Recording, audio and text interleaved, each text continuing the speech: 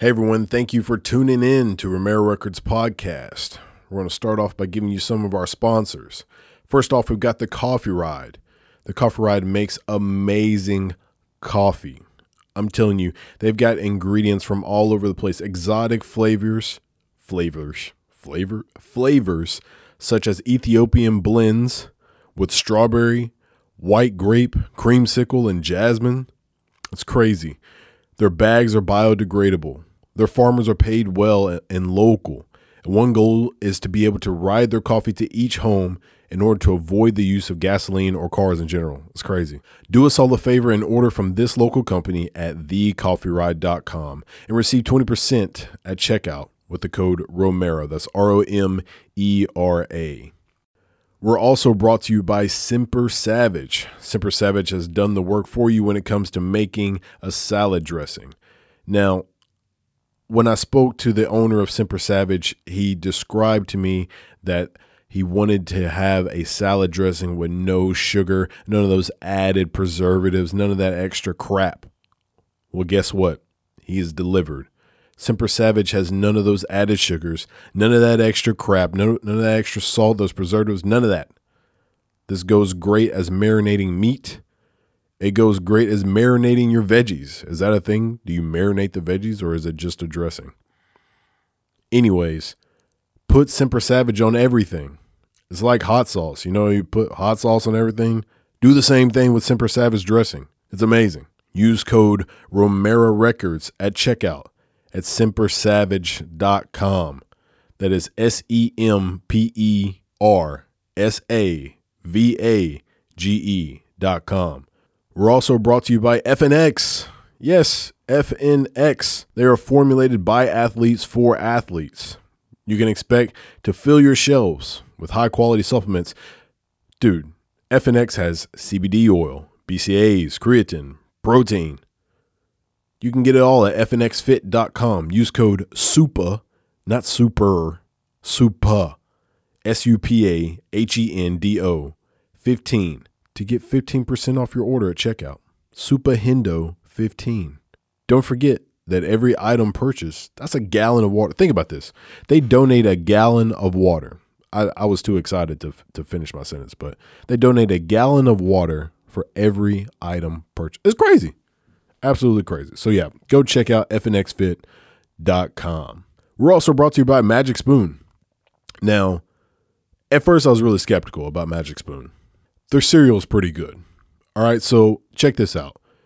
You know when you really want a bowl of cereal, but you feel kind of bad about eating it, basically? Well, Magic Spoon is a protein-packed cereal. Now, it's got 0 grains, 0 sugars, and 3 net carbs. Now, go ahead and do the Semper Savage and marinate on that. All right? So, everybody knows that they want to have cereal late at night when you're about to go to bed. Add a little protein to that. And how about 0 carbs and 0 sugars?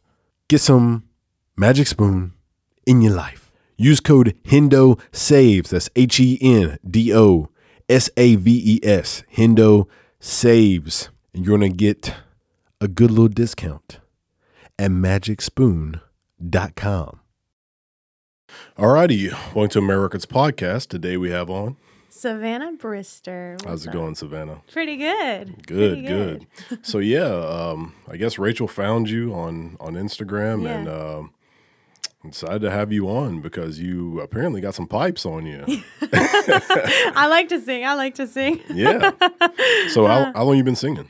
I would say, most people would say when I was a baby, but I started really getting into it when I was around 13 years old. Really? Okay. Now, how old are you now? I'm 19. Okay. Me and Rachel were actually having this conversation, but we were wondering how old you are. And she was like, I'm going to say early 20s max. And I was like, what if she's like 15? You never know. You've got one of those faces. Like, I do. Some people are like, they look like they could be 12 or 22. You know what I mean? So at least, you'll probably be looking young for most of your life. Yeah, so. I hope. Yeah, you got that going for you. So what's the exciting things going on for you right now? I know you've been on a roller coaster. I saw your stuff from The Voice. That was pretty awesome. So thank you. How's everything now? I would say, I mean, this year obviously has been a little weird. Yeah, I'm sure. As far as like, performances, Yes. tours, and all that kind of stuff, like it's Yes. hard to get into any kind of venue. But I had on Adam McClellan. I don't know if Yeah. you know him, but Yeah. he goes to the Slider Inn a lot. That's where Yeah. he likes to perform at. And I think Ashton Riker has been at. Ashton. Yeah. Oh, yeah. I think he's been at Slider Inn a good bit. So That's cool. I had him on a while back. But yeah, I mean, are you going anywhere, like performing around here? Or? Just now, like within the past month, thankfully, things have started picking up a little bit. Like I'm not getting my hopes up too much because, you never know. Yeah. But I still, I think this year has been really cool though, because I found it's very hard for me to be creative when I'm super, super busy playing a lot. And this year, everything came to a very, very quick stop. Yeah. But it kind of gave my brain room to breathe for a second. So I really, really got into the writing and did this thing called Songwriter Sunday where I forced myself, if I couldn't before then, to write a song on Sunday and post it. And like some of the weirdest stuff came out, but I was like, I'm going to write a song every single Sunday. And that just kind of kept me going until now. And yeah, now I'm doing one thing, a songwriter night at the Halloran Center right next to the Orpheum. Okay. I think in December.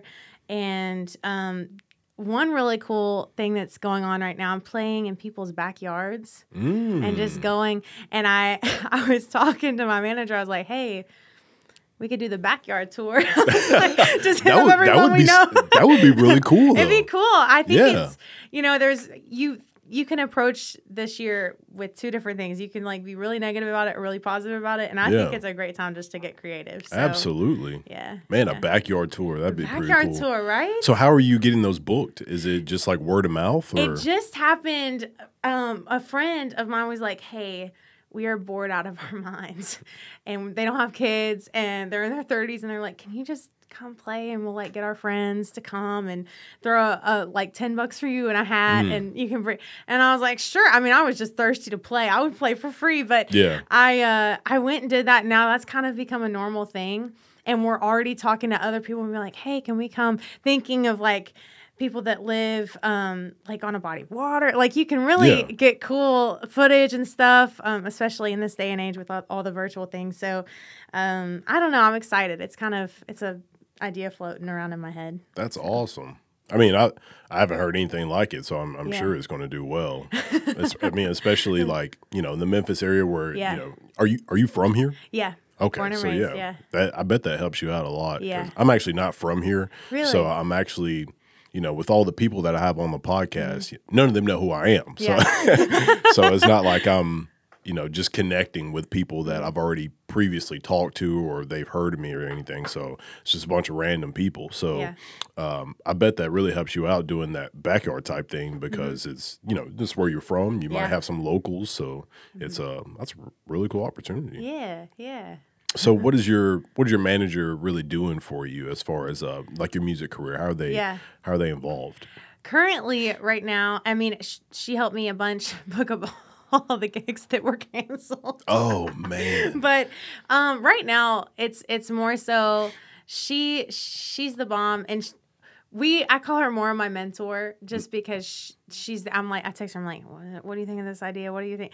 And it's been like a gradual thing. But right now we're just kind of running around ideas. I'm thinking about doing an EP. I've thought about it for the last year or two. And what makes you think about it?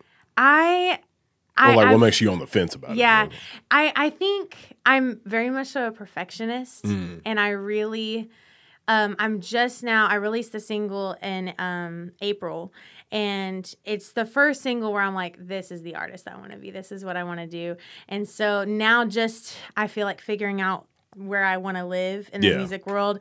I really want to take my time picking out the songs and like picking the producers and doing all those things. So I think at the beginning of this year, I was like, it's going to happen this year. And then this happened. But I'm kind of thankful it did because it really gave me time to do all the writing and everything.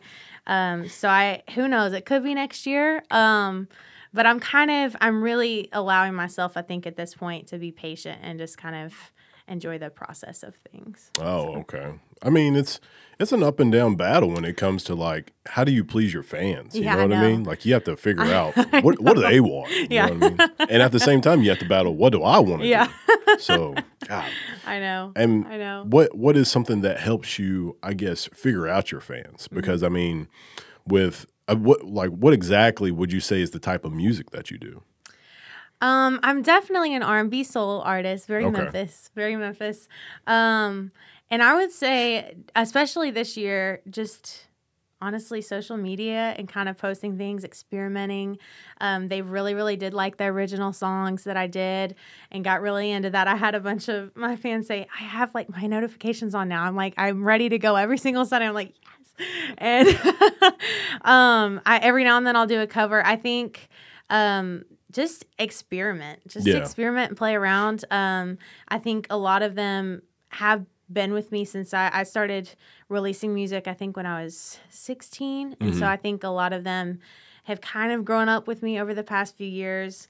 So it's kind of cool to just continue experimenting and figuring out what they like. And I'm all about the Spotify for artists thing. I like seeing that and seeing what they like to listen to. Yeah. So that's helped out a bunch this year as well. Yeah, that Spotify for artists really helps out. Cool. Yeah. It's really cool. Do you have the they've got the Apple for artists. Have you gotten that? I have not. And it's so funny you said that because I just talked about that today. I was like, I really need to get that and start working on that too. Yep. They've got, what is it? Apple for artists. And then there's one more.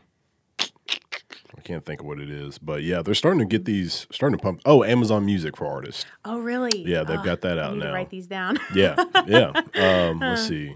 I think Amazon is doing some things. There's some podcasts I should put you on that are talking about like the things that are going on in the music industry. Yeah. And Amazon is trying to take another step into being one of those, I guess, distributors or whatever, because they like, okay, so if you were going to buy music online, like where would you buy music? To be honest, I haven't bought music in so long. Exactly. So It's been so long. yeah. So I was telling the last person I had on the podcast. Who was I talking to? Who was the last person I had on the podcast? Oh my God, I'm drawing a blank. Well, I know I was talking to Matt Montreal about it. Yeah. And, Tori, Jesus. Yeah. But I was talking to both of them about like buying music, and Amazon is one of the places where you can buy music. Like the two places I could think of were Amazon and the Google Play Store. Yes. Which Google Play just got rid of their music. Yeah. So like they don't have music anymore. It's now just YouTube music. But And Bandcamp. yeah. Yeah. So Bandcamp, that's a big one, and then Amazon, and then the Google Play. Those are like the three big ones I knew that were super easy to just like go on the site, go buy music. So I think Amazon will really benefit from taking advantage of that because I mean you can stream music from them and buy music from them. That's something that Spotify doesn't have, or Pandora is more like radio and stuff like that. So. Being as in that was their like main name is Pandora, like radio. So that was huge back in the day, but like now that we have Spotify, we know that we can just. I think Pandora. The frustrating thing about that was like you would go to click on a person or a song. Like if you wanted to listen to some song by Beyonce, whatever it was, if you clicked on it, it would play like a radio station by it. It would never play the song you wanted. That song. I remember that. Like maybe if you bought it, it probably still wouldn't play that song. They wanted you to listen to it for hours. So, but that's the difference between them and like Spotify. Spotify, you just, if you want to listen to a song, you just play that song. If you have a subscription to it, you can play whatever song you want, whenever you want. So that's something that Amazon can really take advantage of is not only can you play that music, but you can buy that music.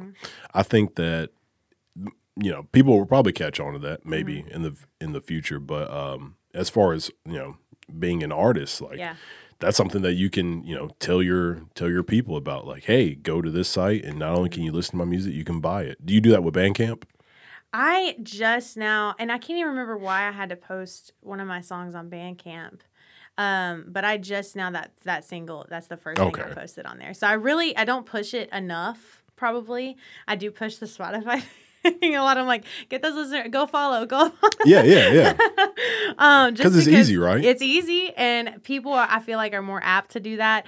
And another thing that I've noticed, while like you get a lot of people to follow and unfollow on social media, I think on Spotify, if you follow a person on Spotify, you're never going to unfollow that person. Oh, yeah. You know what I'm saying? Yeah. So I that's my mentality when I go there. So I'm like, I will have a fan for life. They're Yeah. stuck with me now. Absolutely. So like, how do you, what is your main social media thing? Is it Instagram, Twitter? Instagram. Yeah. I love it and I hate it. It's a love-hate relationship. So why do you love it and then why do you hate it? I really like photography. I feel like a lot of artists like photography. I don't know why, but it's just part of our brain, and I like expressing myself in that way, and it's really quick, and I can show them my dogs or something really quick on stories. I think social media does not come naturally to me. Mm-hmm. I've watched some other friends of mine, and they're just so good at just immediately when something happens, they get their phone out and they're like, and that's just not my first reaction. And so I'm having to train myself to start doing that more because I know that's what my fans like. Yeah. And I think that's why I don't like it, because it feels sometimes like another job, but I still enjoy it. I don't know. It's weird.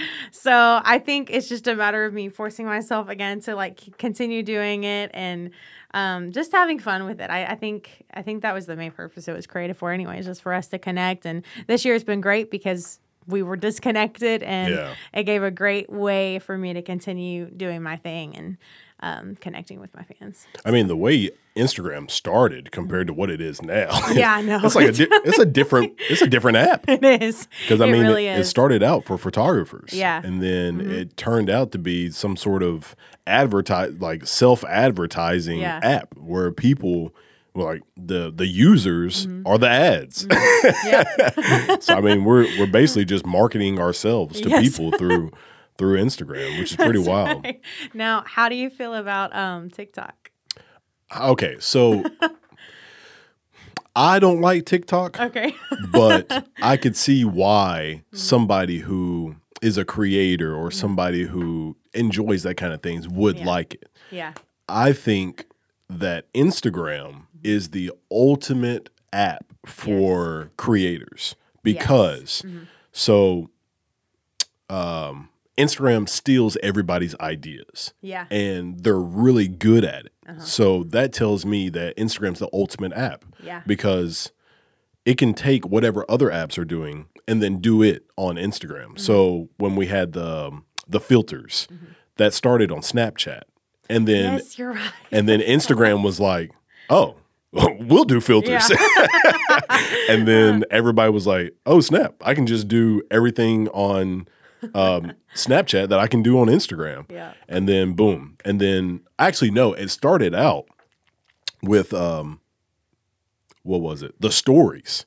Snapchat had stories and Instagram didn't. And then Instagram stole the stories from Snapchat. I forgot about that. And then they stole the filters. Yeah. And then TikTok came along and TikTok was like, yo, we're a completely different app. Let's go. Let's go. And then so they took over the social media storm, and then Instagram was like, how about these reels? Yep.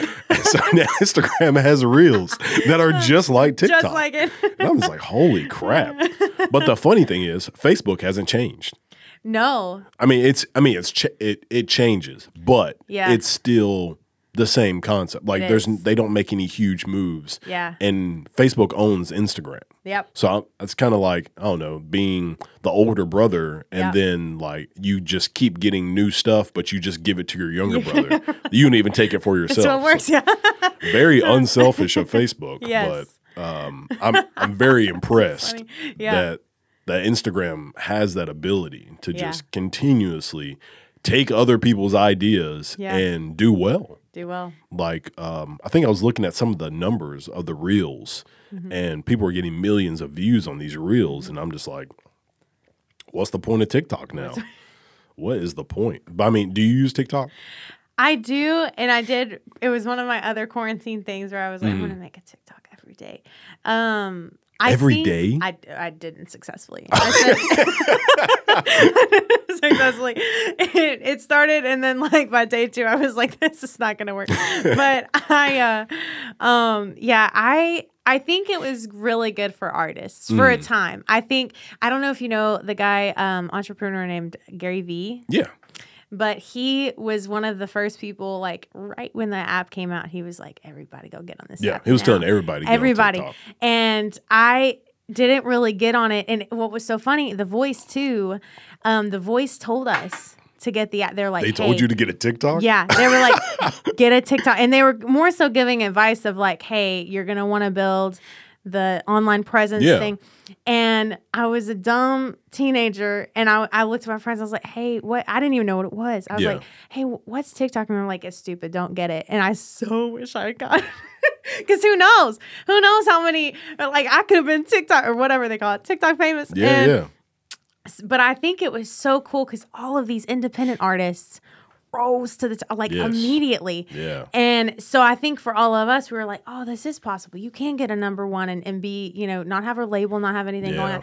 So I think it was cool. Now, it is now obviously oversaturated. So you'd have to have like a massive hit and you blow up real quickly. But I think now the next time, I think for any lesson to have learned from this, the next time Gary Vee tells you to get an app, you get that app. Absolutely. I mean, the dude, he doesn't miss. Like, he'll show you videos of like when he predicted something was going to be big, and he predicted when something was going to crash. Yep.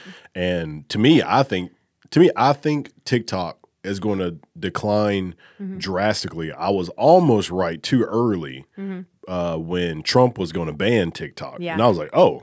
I hit this on the nail early. Now. But I think it's some company that starts with a Q.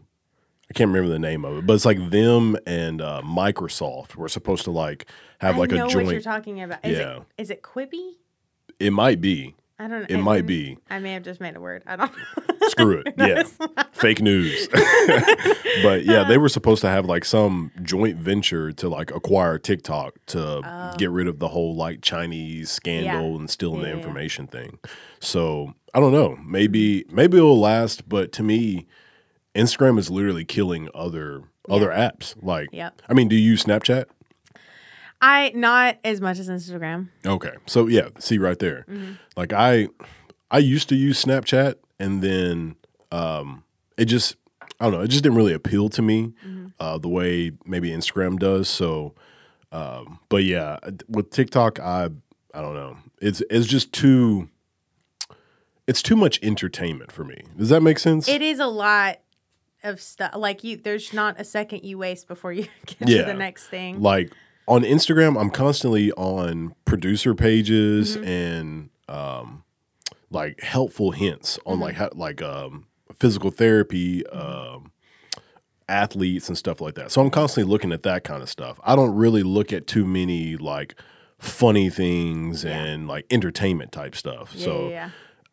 I use it as like a tool to like educate myself and like find new artists and especially with the podcast, I find new people that are in this area and stuff like that. So TikTok doesn't appeal to me.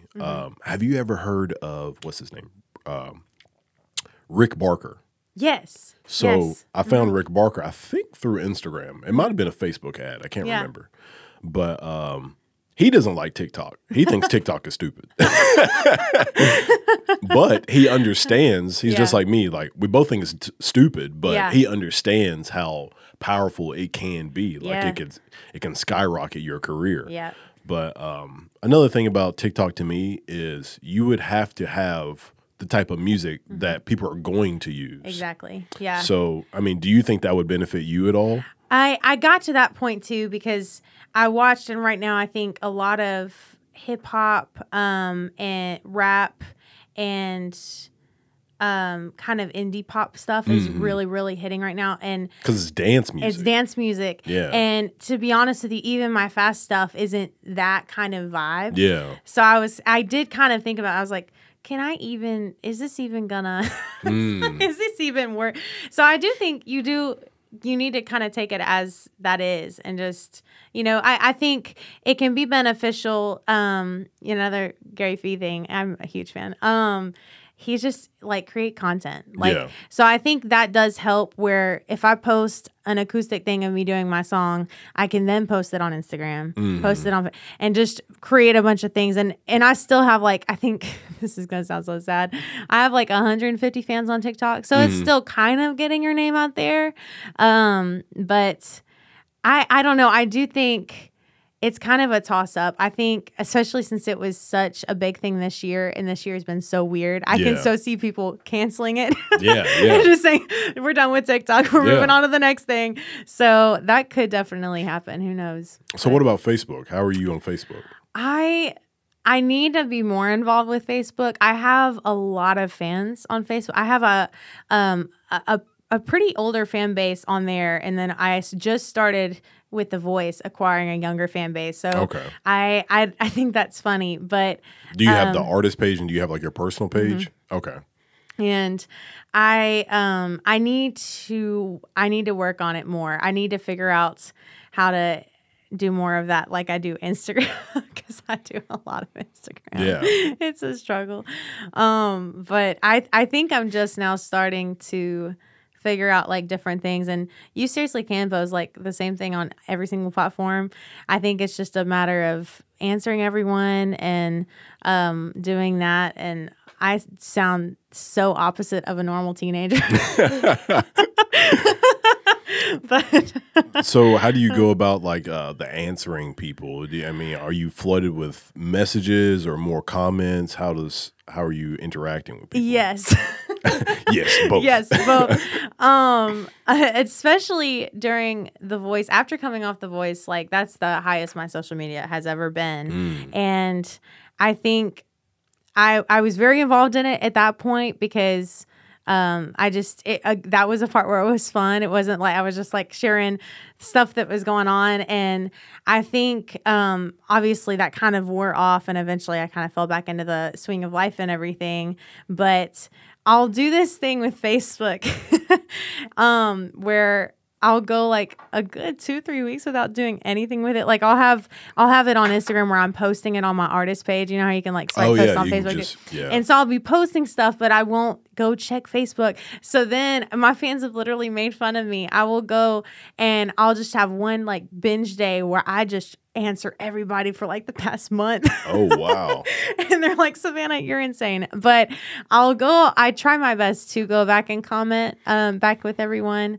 And I tell most people, hey, if you really, really want to contact me, just text me. That's the best way to go with me. Yeah. But yeah. How are you getting in contact with, so have you done any features or stuff like that on actual tracks? I will say this summer, I went to Jacksonville. One of my voice buddies, he's creating a gospel album right now, and I'm so excited. We record something there, and he tentatively is planning on releasing next year. So I'm excited. Okay. So how are you, if somebody wanted to, I guess, communicate with you, what would be the best way for them to do it? I'd say Instagram DMs. Really? same way Rachel did. Yeah. So always go there. I always answer those within at least 24 to 48 hours. So that's my favorite app. I could be on that thing all day long. Yeah, I was talking to Tori about, I had Louise on. Do you know Louise Page? That sounds familiar. I don't know. I had her on, and when I asked her to come on the podcast, I messaged her on Instagram, but she was like, hey, send me an email. And what she said, I was an email? Yeah. I'm messaging you right now. Why do I have to send you something else? But she said that she knows it's legit if you send her an email because so many people will message her on Instagram or something, and they don't really follow through with it. So they might just really be trying to hang out or something like that. Yeah. They're not really trying to have that business interaction. So I was like, oh, all right. It makes sense. I like my emails. I check my emails. I love emails. 2 or 3 times a day. I will say, out of everything, that is definitely the way Yeah. I mean, because you can fit so much information. You can throw links in there, and that's why emails is very efficient to me. I've got a friend down in Dallas, Flight Pilot D, and he's always like making fun of me because I'm always talking about emails, and he's like, "Dude, what is up with you and emails?" I'm like, "Dude, it's the most efficient way to communicate with people because you can type out as much as you need to. You can throw links in there, you can throw pictures in there, files, whatever. Like you can't do that on just Instagram or whatever. So especially like a comment, you know what I mean? Like I guess you can like copy paste a link through a DM or something like that, but I don't know. It is more work. Yeah, exactly. Yeah. So what about Twitter? Are you on Twitter? I am on Twitter. I'm not. See, that's how you blow up is Twitter. Twitter, I know. I will say I'm starting. I don't think I'm good at engaging with other people on Twitter. I think that it's a matter of that because it's more conversation on there. Yeah. So I think it's a matter of me kind of getting that down. I do post things every now and then. I'll think I'm funny and I'll post something I'm not funny at all. I'll be like, "Here's my dog, rough," and I don't know, but I'm starting. I think this year of all years, it's really forced me to be like social media, and so I'm starting. I think to finally learn where I can live on each of these crazy apps. So how do you manage your like artist life with your personal life when it comes to like all the apps? Well, I don't have a life. That's how there you go. Just cancel the life, so you're good. Great. All business. That's it. I think I do it. I would say I'm probably 80% business on there and 20% personal. Okay. That's just because what comes out. Most of my personal stuff, like if I have a family photo, like on my mom's birthday, I'll post a picture of mom, But most of the time, it's just music because it's what I do. Yeah. So I don't know. I think. It's just whatever you're feeling in the moment. If you feel all vulnerable and stuff, we all have those little, things where we feel like we should just share what's going on. But most of the time, it's like, here's a song. So yeah. I don't know. So how is I guess your friends and family when it comes to the musical part of you? Yeah. Is there a big I guess? Are people interacting with you when it comes to that? As far as like, you got some friends from high school that they're always like supporting you, or family members. How does that work? I have a heck of a team. I mean, they really, really do support me. I still have my old high school buddies, and we were actually friends in middle school. We've been friends forever, and they're always at my gigs. I remember I have a picture of all of my friends. It was my very, very first gig when I was 13 years old, and they all came and showed up. And I have a selfie of all of us just hanging out, and I'm a little chick. But I really just have a great support system. They all show up at gigs. If I call and I'm like, "Hey, I need to like sell out this place tonight," so they asked me to sing at this place. They'll come, and they really like. I've experienced nothing but support from them. They're really awesome. That's what's up. Yeah, I mean, some people they talk about how they don't get support from their hometown, or they don't get a lot of friends to support them, but in today's age, it makes it a lot easier that you don't need your hometown to support you. Yeah. I mean, you can get support from wherever you want to. I mean, if you if you are posting something on Instagram, if you have a sponsored post, it asks you, "Hey, where do you want your post to target?" Yeah. And it's like, oh, you could basically take a bunch of pictures and put the location as Los Angeles and act like you're from Los Angeles. You could be living in Knoxville, Tennessee, and people could think you're in Los Angeles. That's true. And which is mind blowing, but that's the reality. Social media. yeah, that's the part of social media is the fact that you can do whatever you want to and be wherever, like be from wherever you want to and pick up that audience. Yeah. Do you feel like Memphis is your biggest draw in of fans? I would definitely say yes, according to live shows. I think when it comes to Spotify, I think the last time I checked, the biggest city that listens to my music is actually LA. Really? So that was interesting. It was really cool. For a time, it was a different country. I can't remember which one. And I was like, where'd this come from? Yeah, yeah. Let's go on a tour. Yay. Yeah, right?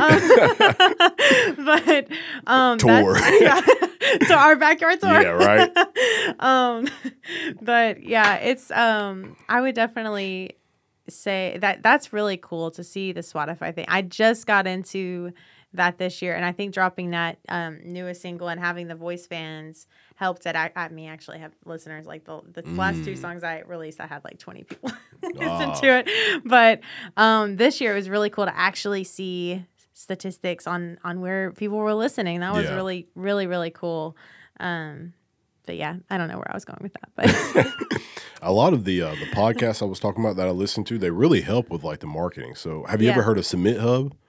Oh, yes. So Yes. Submit Hub is a great place to start getting your music out there. It is. Because what they do is they help you not only find other people, but, you know, so you can find people to collaborate with. Yeah. But when you submit your music out to those curators, it allows you to get your music into playlists. Yes. I was listening to some podcast. I'm not sure if it was like the DIY musician or something, but in this podcast, the guy was talking about he started music in – it was either 2018 or 2019. Okay. It was like April of 2018 or 2000. I can't remember. But anyways, he said that he had very few. I want to say maybe like hundreds of plays or something like that. And then he said now he is about to break 400,000 streams a month. Wow. Yeah, because he just constantly was just like making contact with people and attacking those curators and just getting his music out there. And it just, you know, eventually just over time, it just blew up. And I was like, man, that's crazy. But he said he only does like ambient music. So he's just like making instrumentals. Jesus. And I think it was one of the playlists he had was like calming music. Yeah. So people who are just, you know, I guess meditating or doing yoga or about to go to sleep, like that's it. They're just going to throw on that playlist and boom, there you go. He can make a lot of money though on YouTube. Exactly. Yeah. Just make those videos to Spotify. Whew, he's good to go. Yeah. And you know, that's just where you just find your niche. Yep. I mean, not everybody can do that, but he just found his niche. So that's something that, you know, once you find that as an artist, you know, that it's going to skyrocket your career. Yeah. Which even with, so you said R&B and like soul is your type thing. Like, I wouldn't say most younger people are really into that. Yeah.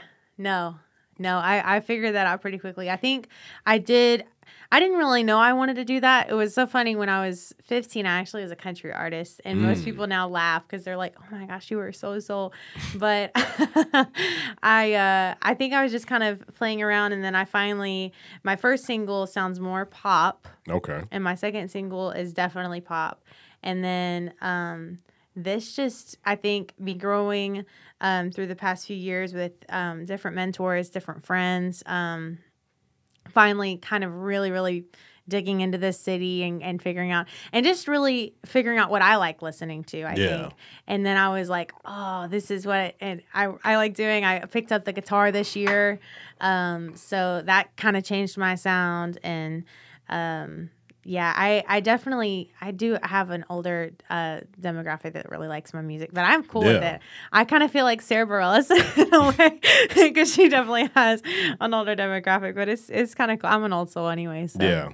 I mean, that's kind of a crazy demographic for somebody like you to have because you understand the tech savvy stuff, which they might not. Yep. So to grab their attention would be kind of difficult. But I mean, with the right marketing, like you can get anybody, which is weird because like the people who are running the music business are that age. It's probably a bunch of like 40 to 60-year-old people who are like the top managers and directors within the music industry. So I don't know. I mean, have you? Hit me up. Yeah. So I'm assuming. So what happens after The Voice? Like. So I made it.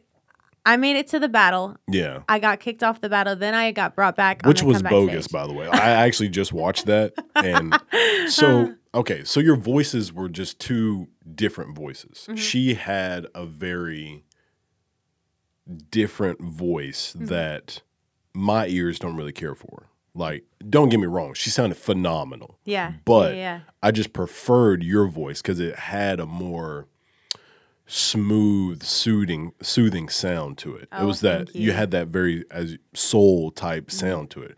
I just prefer your voiceover. So, which is weird that John Legend went with her because he seems Yeah. like more of a soul type R&B Yeah. type person. So I Yeah. was very confused by that. But yeah, that was.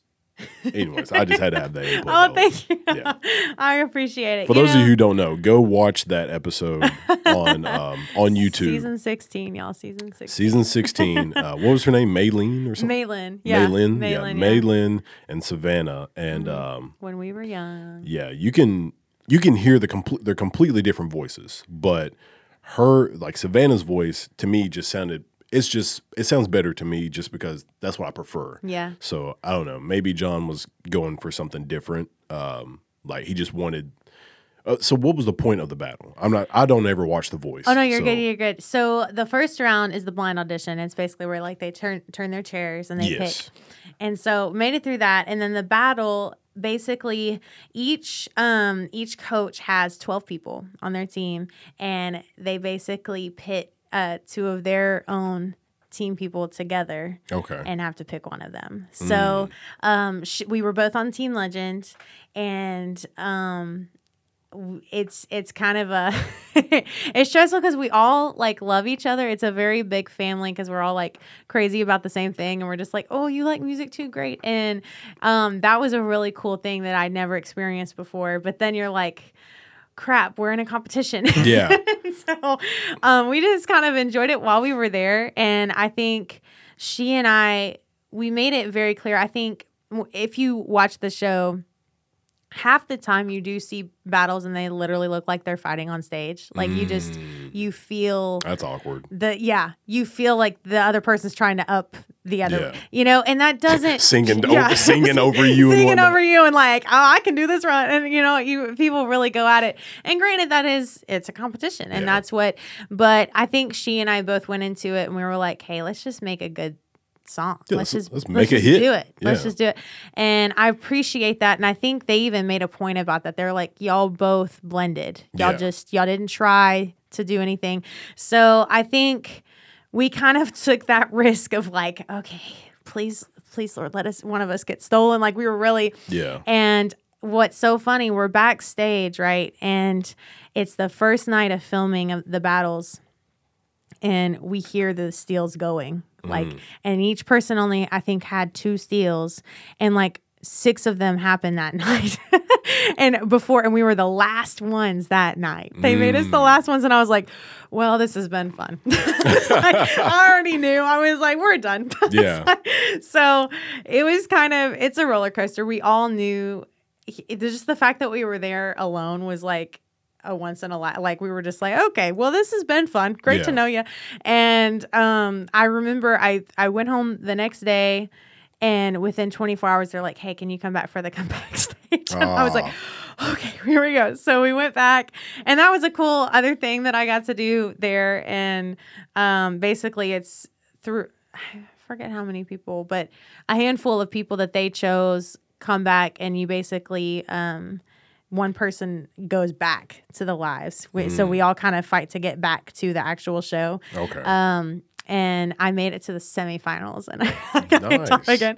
But it was awesome. I was 17. I was like, what is my life right now? This is the last year of high school. I was like, this is a great senior trip. This is awesome. Yeah. So after that, I think, long answer to your question. No, go ahead. But I would say it just opened up a lot of doors. I just think it gave me some street cred, so I was really able to gig then, really able to book the shows, be able to collaborate with more people, and so I think it does help tremendously Yeah. for any, even just to prove to yourself, okay, this is possible. Like Yeah. I can do this. So I think just between confidence and believing that it can happen and just opening the doors. I recommend anyone get on the show.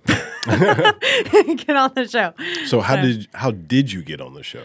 Well, I had tried out when I was 15 and I made it.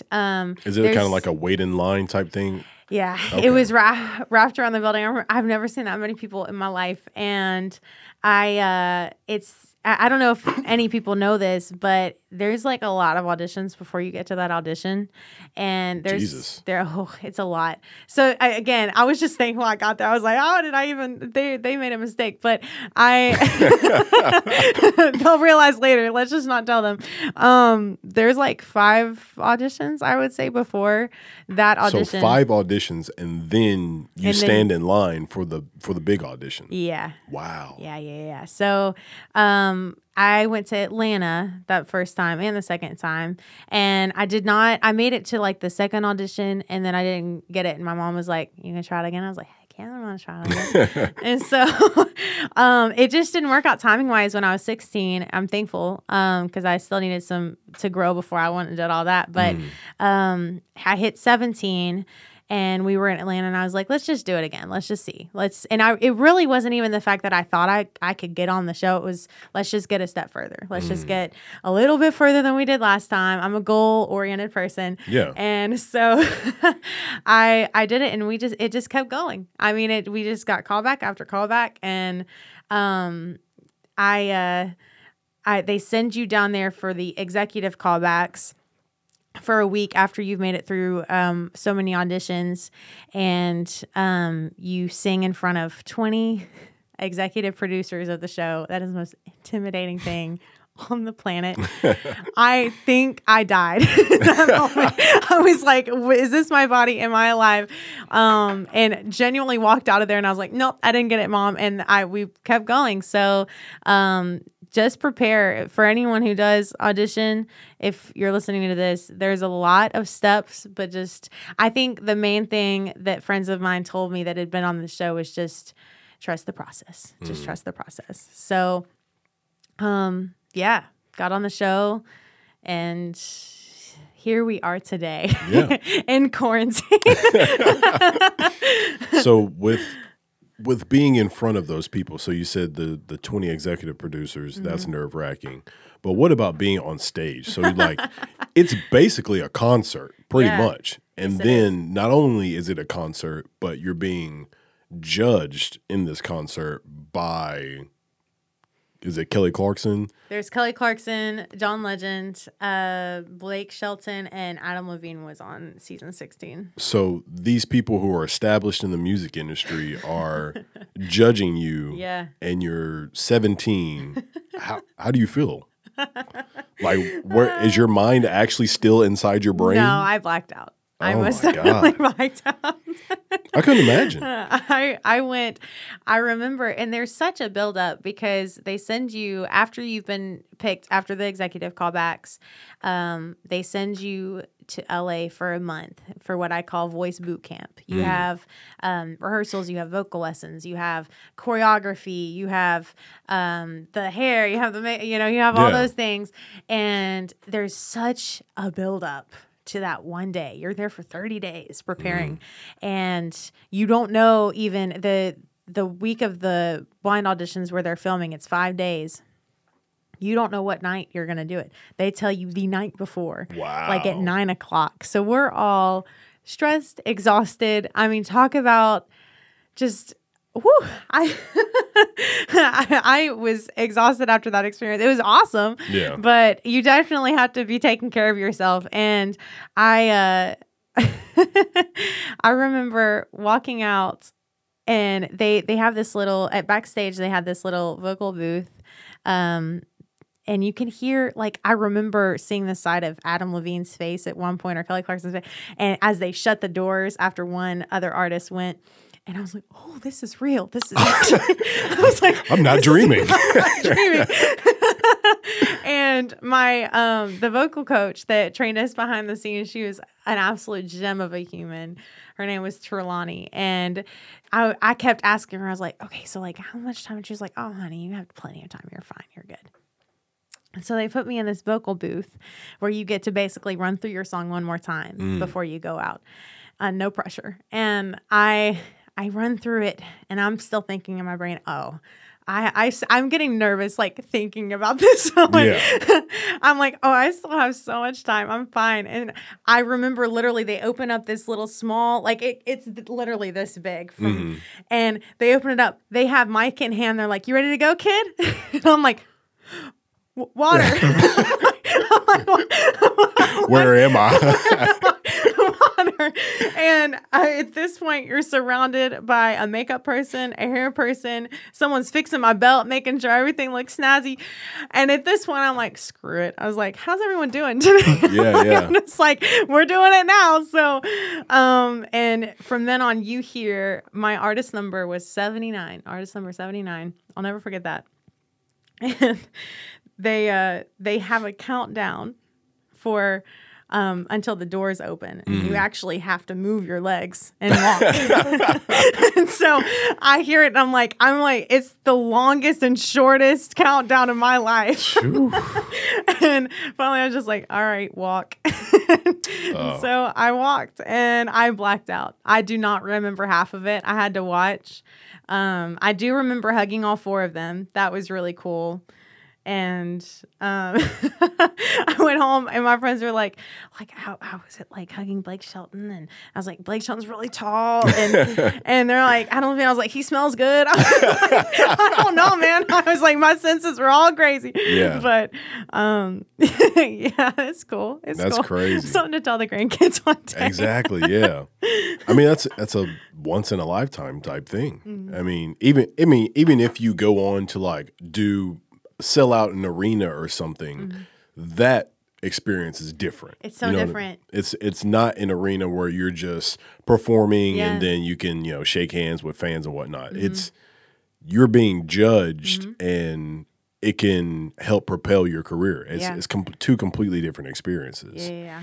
I mean, so what do you think is something that really, I guess, helped your career other than that? Like not so much that experience itself, but like what happened, I guess, after that, like lessons you learned from that. I guess that's what I'm asking. Like lessons you learned from that whole experience. Yeah, good question. I always preach about being yourself. I think, as cliche as it may sound, I think it's very easy, especially when you get to that point where you're looking around and seeing what everyone else is doing, seeing what they're wearing, seeing what they're singing, and you're like, what? I did the wrong thing. And I think at that point, when you get to that executive callback, I remember being there, and I'm a very simple person, I would say.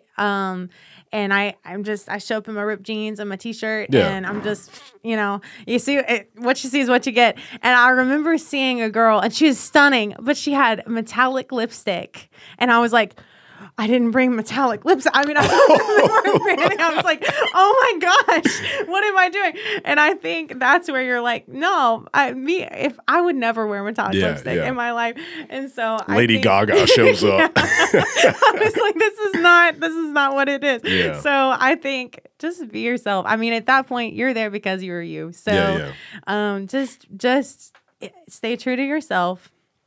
And then this business, both in that competition and then just the long journey, it's a journey, and you got to be patient. I think that was a long 1-year process of just auditions and going back and forth to LA and figuring out all that stuff. So the anticipation of everything, I think you just enjoy it. Just enjoy, even now in this season where you're at home and you're figuring out what the heck to do with all your time and mad about not going to do shows. I think just enjoy it. I think a year or two from now, we're going to be like, oh man, I wish we could go through another quarantine. I don't know. I feel like I always look back and I wish I'd enjoyed the moment more than I did, and really just was present. So I think those were two things that I learned. So how do you feel like that impacted your life as far as your career? Because, I mean, that happened to you at 17. Do you feel like expectations and pressure is completely different compared to if that happened to you at like 34? Like, are you happy it happened to you so early, or would you, you mentioned earlier that you auditioned and didn't make it at 15 and 16. So do you feel like I'm happy it happened so early, or do you wish it happened later? I think I am happy it happened so early. I think, it was so funny on the show. They kept asking, I was homeschooled 9th through 12th grade, and they kept asking, they're like, yeah, don't you feel like that was a sacrifice, like for you to like take, not go and be like a regular kid? And I was like, no, this is what I love to do. Yeah, like I was just like, this is just like me going back to me not having a life. I was like, to me, I feel like most of the time this is what I do. And so I think, I feel like it was such an important thing for me to do when I was 17, because I don't think I would have made the same decisions afterward. I think, again, going back to the confidence thing, I was like, oh, this is possible. This is actually what I should be doing with my life. Yeah. And I think that helped a bunch. I think that gave peace to my family, to be honest, because they're all so supportive, but I think there's still that kind of like, oh, this is not a guaranteed career. I think that's still kind of in their gut, and I think it kind of gave them like, okay, John Legend thinks she can make it. All right, let's take a seat. So I think if John Legend said it's okay, it's okay. Right, it's fine. So I think it was perfect timing. I think it just. I believe in all of us are set on a little journey, and that was just part of my journey. Yeah, so that's awesome. I mean, but even as you said, people are asking you, "Are you sure you want to be like a regular kid?" But like, no, you don't want to be like a regular kid. I want to be me. That's why you're there, is to not be like everybody else. Right. You want a successful career in music, and you want to propel it at that time period. Yeah. Like, you were ready. Yeah. You had the lungs and the voice, and you were ready to do it. Yeah. And I think that's something that America really has an issue with, is not getting young people more involved in just art in general. Yeah. So like music or drawing and painting and artistic type things. Like when I was in, I don't know, I think it was like 9th and 10th grade, when we had like art class, we all joked around, and the teacher would give us like an assignment to like draw this, paint that. And, we're all just joking around. Yeah. It's freaking 9th and 10th grade or whatever. But that's something that I think really is missing from kids at that age, because it gives you a chance to express yourself. Yeah. Especially with music, because I think freaking suicides and mental health issues have skyrocketed among kids, and mainly because of social media. Yeah. I mean, but just giving kids an opportunity to express themselves and to do stuff like that. Like, so I've found out that I have really high adrenaline. So like when I get nervous or excited, I shake. Like my body just like starts shaking. Yeah. So doing what you did, I know for sure I would be shaking. Like I was. Yeah. Like I tell people, so I used to be in the Air Force, and Really? That's awesome. I loaded bombs. Wow. And I think I would be more nervous doing that than loading bombs. And even though I do music, so I rap, but that's cool. I've never done a show before or anything like that. Yeah. But I've like just thinking about that type of thing, but it's something that's good for you, because you've been on the spot. So anything from then on out is like, oh, I was on The Voice. This is easy. This is easy. You want me to talk in front of who? That's not John Legend. Yeah. So I mean, like that experience so young in your lifetime, it really helped you, it's going to help you in your future with whatever you do. And that's a risk that shouldn't even be a risk. You know what I mean? Yeah. Like it's a risk that is truly an opportunity that more young people should be exposed to. Yeah. And I mean, it's sad that, not everybody is a great singer like you. Not everybody has that opportunity to go do stuff like that. But that's what people should be exposed to. Yeah. I completely agree. I definitely am more on the right brain side. Yeah. So that was most of the reason I needed to be homeschooled, because at the school I was attending, they were very athletic driven school. And so they had very, very, very little chance for people like me to do those things. And I was like, Mom, Dad, we need to do, I can just do this on my own. Yeah. It's like, so I think, I definitely think it's very important, because there's a lot of people like you and me that need, that's how we express ourselves. And I think a lot of people ask me what are ways that I've gotten through tough times. And really it has been the writing thing. It's a way for me to get my words and my thoughts out on paper. And after I do that, I'm like, I'm good. So I think it'd be very beneficial. I like that you said that. Yeah. I mean, so how do you feel like is the percentage of your music words that you want people to know about you compared to like words that you think people would like? You know what I mean? Like if you were making a movie, there's stuff that you just want people to see, and then there's stuff that you're like, ooh, somebody would like that. You know what I mean? So how do you weigh that percentage of lyrics? Like, are you just trying to go for something that other people they would relate to, or stuff that you like, hey, I want people to know this about me. Like, I want them to hear these words about me. Yeah. That's a very good question. I think most of the time when I write, I don't know. I think especially this year, I experimented more with it, and just kind of played around. Like I remember posting a picture and I was like, hey, everyone say one word and I'll try to throw it into a song. Like it was more like a group project.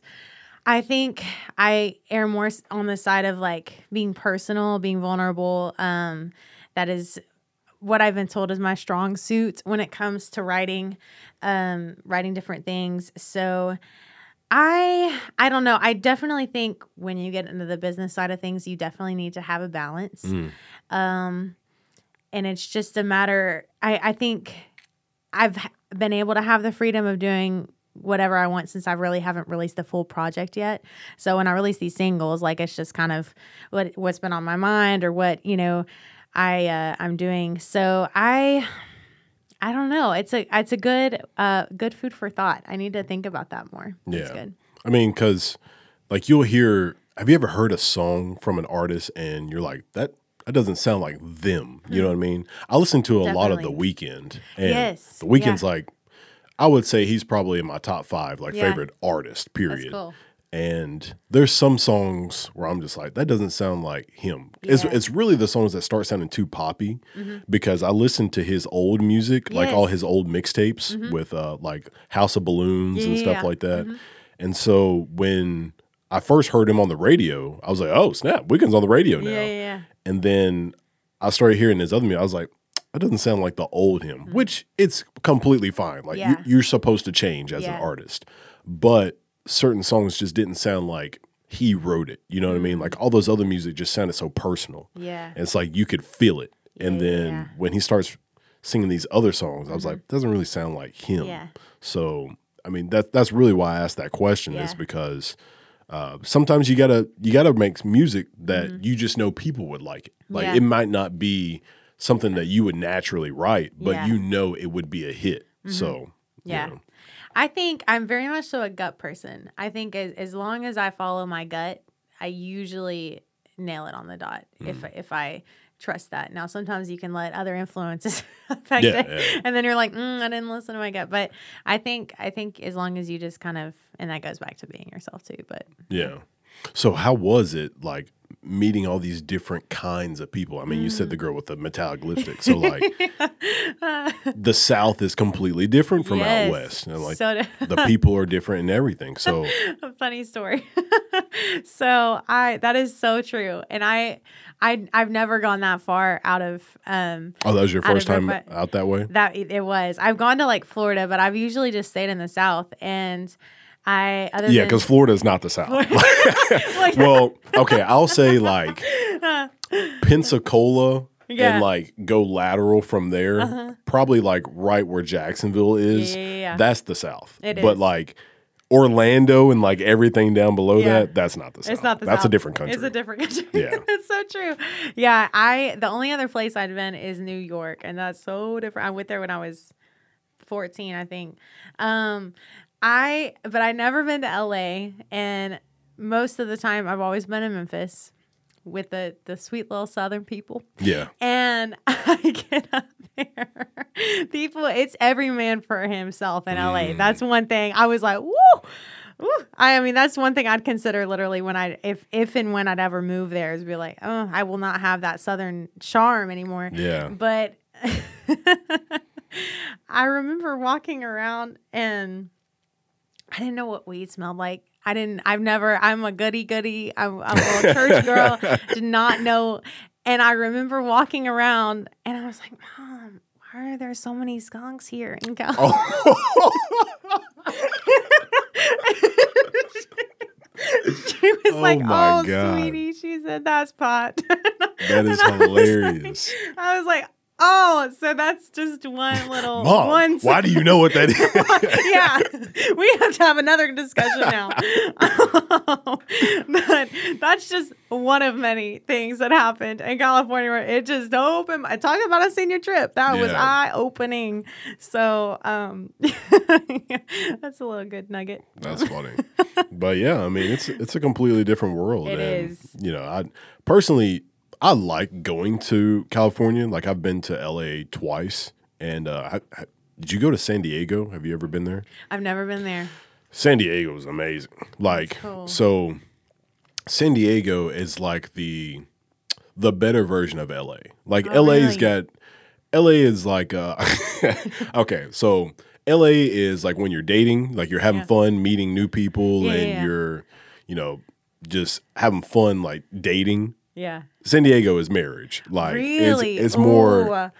everything's nicer there. Like Hmm. everything seems like people got their stuff together. LA is like all the hobos and Everyone's a mess. clubs and Yep. parties. Like, yeah. So San Diego is really nice down there. And I got a friend that lives in that area, and he, I think he said they have the best weather like in the world. Wow. Like, as far as like, the averages Yeah. of like how hot it gets and how cold it gets, It it's was like very nice it's weather. it's like the most perfect weather. Yeah. I was trying to explain that to Rachel because we just went there in July, Oh, cool. and she was like, "Should I bring a jacket?" And I was like, No.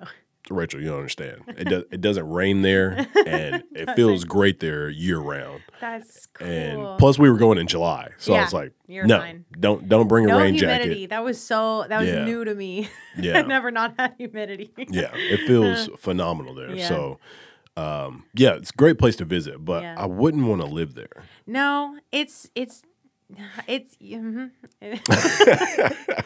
No. Have you thought about going somewhere else just to, like, maybe like Nashville, you know? I have. I think if I were to, there was a time, and every now and then it still kind of pops back into my head where I think just for the heck of it as a musician to just throw myself into New York or LA just to see, you know, how much more I could grow, what other Yeah. connections just for a time. I don't think I'd want to do it for a long term. But ideally, I love Memphis. I Yeah. really love. Nashville is cool and it's booming. It's really really cool. I love being able to travel there and being as close as I am.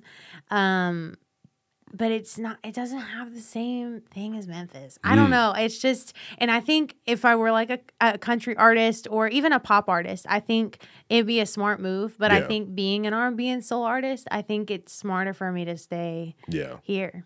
Who are some people that highly influence you that are here? Well, I go to Hope Church, Okay. and they're my family, but the music there, and I even told them, talk about preparing for what the last 2 years of my life has been.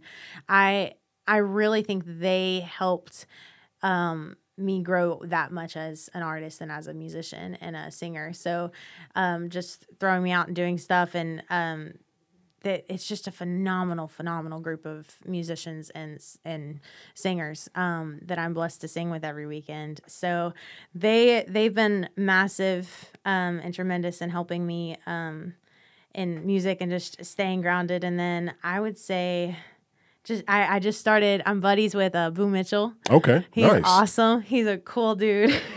One of the nicest people. I've been trying to get him on this podcast. You have? Oh, he's so. I'll hit him up. But nice. All right. Be like, hey. But he's been awesome. And then I'm gonna think of so many people after this, but truly, I love all the people here. It's a really, and the music community here is a very small, so we all know each other. Yeah. So, yeah. I've been doing some readings, and there was talking about having a mentor, and mentors can completely change your perspective on certain things and your just your ideas on what you should do next. Do you have any mentors that you have? My mom, one, is my best friend. She's just awesome, and a singer as well. That girl can sing. Yeah. And I would say my manager, Jill Dyson, she's dope. She's a cool human being. How did you get her as your manager? She goes there, and she and I'd been talking about it for a while. She runs a nonprofit called Angel Street. They're awesome and help young girls start singing, which is so cool. But she'd signed one artist, and her name's Tyrion. She's awesome. She's actually doing, I don't know if it's tonight, she's doing the Dove Awards tonight. So she's a really cool artist. Y'all should go check her out. But she and I started talking about it. And what was so funny, Tyrion had done American Idol. And when my mom and I figured out I was doing The Voice, we were like, who do we know that has done this before? And so we just went to them. We were like, hi. And we're just looking up, like, what do we do? Yeah. And so both of those women have been tremendous in just helping me through the artist process and just figuring out what to do this song, don't do this song. Say yes to this opportunity. Don't say it. I'm very bad. I'm just now learning it's okay to say no to things. I think as an artist, we all feel pressured to say yes to everything because you think that one thing will make your career. Yeah. So I think it's very important to say no sometimes. But those in that group of people at Hope, and just I'm trying to think of anyone else. I go to a vocal coach in Nashville, and she's awesome. I'd consider her a mentor, and I'm thankful for the people throughout my life, whether they just had a season or they're still with me. I think they've just helped me a bunch to grow, and they were there for a reason, each time. So, yeah. When you have to make that decision on like who you keep around, who you don't, I mean, I'm sure like after The Voice and all the other exposure you get, like a lot of people are probably reaching out to you. So how do you balance that kind of stuff? Like, hey, I see what you're doing, that kind of stuff. So, yeah, it was an interesting experience. I think, again, going back to my gut, helps a lot. And what's so funny is the times where I haven't followed it, and then I'll see, you should have, and it's just a testament now to just follow that even more. I think, I was talking to a buddy of mine the other day, and I'm very hard on myself. And I was like, I cannot believe I did this one thing. I was like, I don't know what, should I keep pushing this project? Should I not? And he was like, Savannah, dude, you're on a journey. He said, I do not believe in mistakes. He said, I believe in growth. And so I think inevitable for any artist to make a mistake, especially no matter if you have a team or not. I think you almost, as an independent artist with no team, you almost have more room to be like, you can educate yourself now, read the books, do the thing, get the mentors. And just when those times come, I think this last project that I made a mistake on, I walked away, and both my manager and this friend of mine who's a producer in Florida, they both were like, dude, you just learned this lesson, and this lesson, and it really didn't hurt you that much. And they were just like, just take that for what it is. So I think just as artists, I know me personally and a lot of my friends, you think it can make or break you every time. So I think just be gentle. I think it's you're just on a journey. You're going to make a billion mistakes. Yeah. On stage, off stage, business-wise. So I think it's just a matter of taking it. And I think now looking at what I've done over the past 3 or 4 years, 4 years ago, I couldn't have handled any of this. So I think it's just kind of look back and be like, this is how far you've come. Just keep trucking along. Yeah. So you've got the Spotify for artists. Yes. We're talking about the Amazon Music for artists, stuff like that. So how involved do you really want to be as far as like, taking care of yourself? So, I mean, your manager, they're going to take care of you and handle some of those things. But as far as like doing those type of things and like being self-aware of your music career, like how much do you really like want to be involved? Because some artists just like, I just want to make music and that's it, like nothing else. So I am a nerd. I love all of it to some extent. But I really I'm getting into now, and even producing wise, it's just more of a thing. Like, I don't want to sound like an idiot when I'm in the conference room or I'm in the production room and I'm seeing all the buttons and they all look, and intimidating. So I think it's a matter of me feeling confident enough to do it, but knowing there will come a time where I'm going to be like, okay, you do it now. And so I think now is the time for me to learn all those things. I eat it all up. I watch all the YouTube videos, I listen to all the podcasts, read all the books.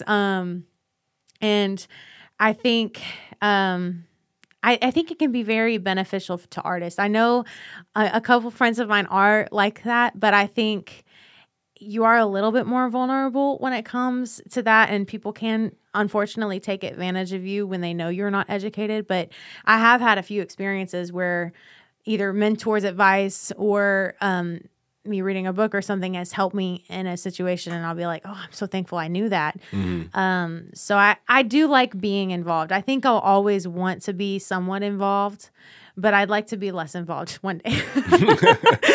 I mean, as an artist, you hope that you're too busy to do all that stuff. You know what I mean? Like, you want to be either on the road or just like, actually, now that I'm thinking about this, have you been doing Facebook Lives, like the Facebook Live concerts? Yes, I've done so many of those. Really? Yeah. Okay. So how's that been going? It's been really good. I remember, especially at the beginning of quarantine, when gigs were canceled or we just decided to do it. I've done Zoom concerts. Okay. For a time, I did the Instagram Live thing, and I'd have a buddy come on and do it with me.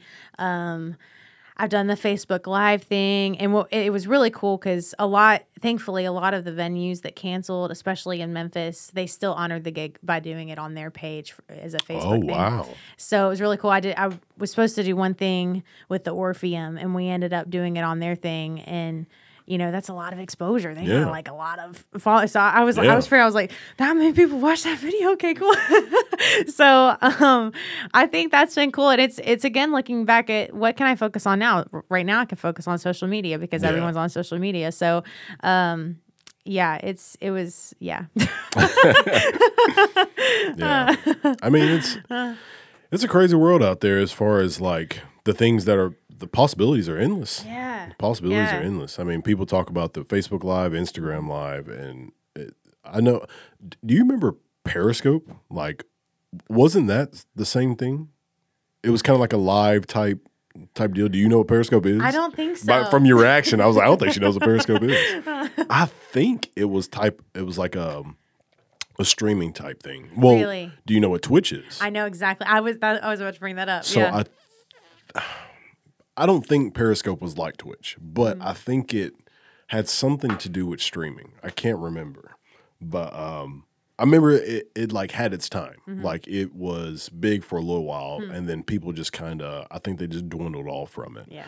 But yeah, the streaming thing is, it's been big because of the whole pandemic. So, did you do like the virtual tip jar? Did you do that? I didn't do it enough. I wish I had. A lot of my friends were like, "You need to do that more," and I was like, "I don't know what I." It's goes back to being educated. I'm just like, let's do it. We're singing, and so I wish I had done more of that. There, one buddy of mine who did the Zoom concert, she made it to where they'd buy a ticket, and then they wouldn't get sent the link until they bought the ticket. So yeah, you can just play around. I feel like. But I Cash App. I didn't. Yeah. I should have used Cash App. Another mistake. Yeah. Well, I mean, yeah, you live and you learn. Yeah. So Rick Barker, that's where I learned that from, was that virtual tip jar. Yes. And so just throw that up there, and people can donate while you're performing. I was like, that's crazy, and it's really helpful. I will say though, and on that topic, I'm getting into. Have you heard of Patreon? Yes. Actually, I was about to bring that up to you. Yes. But Rachel was trying to set me up a Patreon. Yeah, do it. And it seems like a really good tool.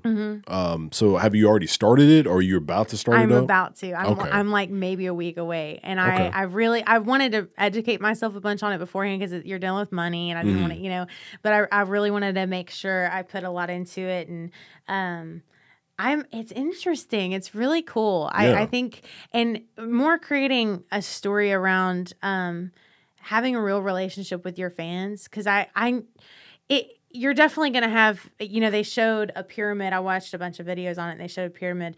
All of your fans are up here, and at the bottom of the pyramid is going to be your fans that actually pay to get content. So you're at the very tip. You're going to get a very small, but even that handful of people, they're going to feel so much more connected, I think. And I don't know. I think it's a really cool tool for branding as well as getting an income. I think it'll help with both things. So I'm excited about it. It's really cool. And plus, you seem like a type of person who you're okay with people knowing about your life. Like you're okay with people being in tune. Because I don't have one.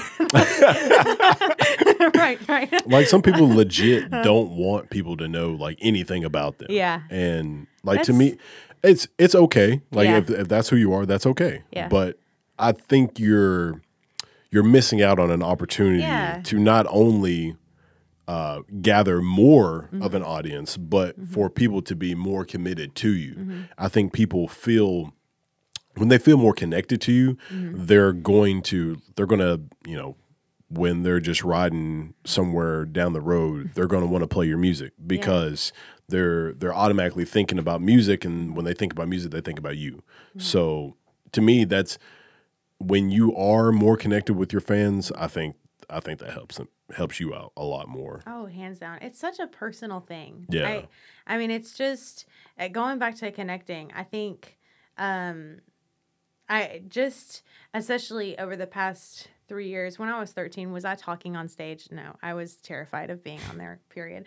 And I think it's been a really cool tool for me to see over the past couple years of me just starting to be my goofy self on stage and be like, well, what's up?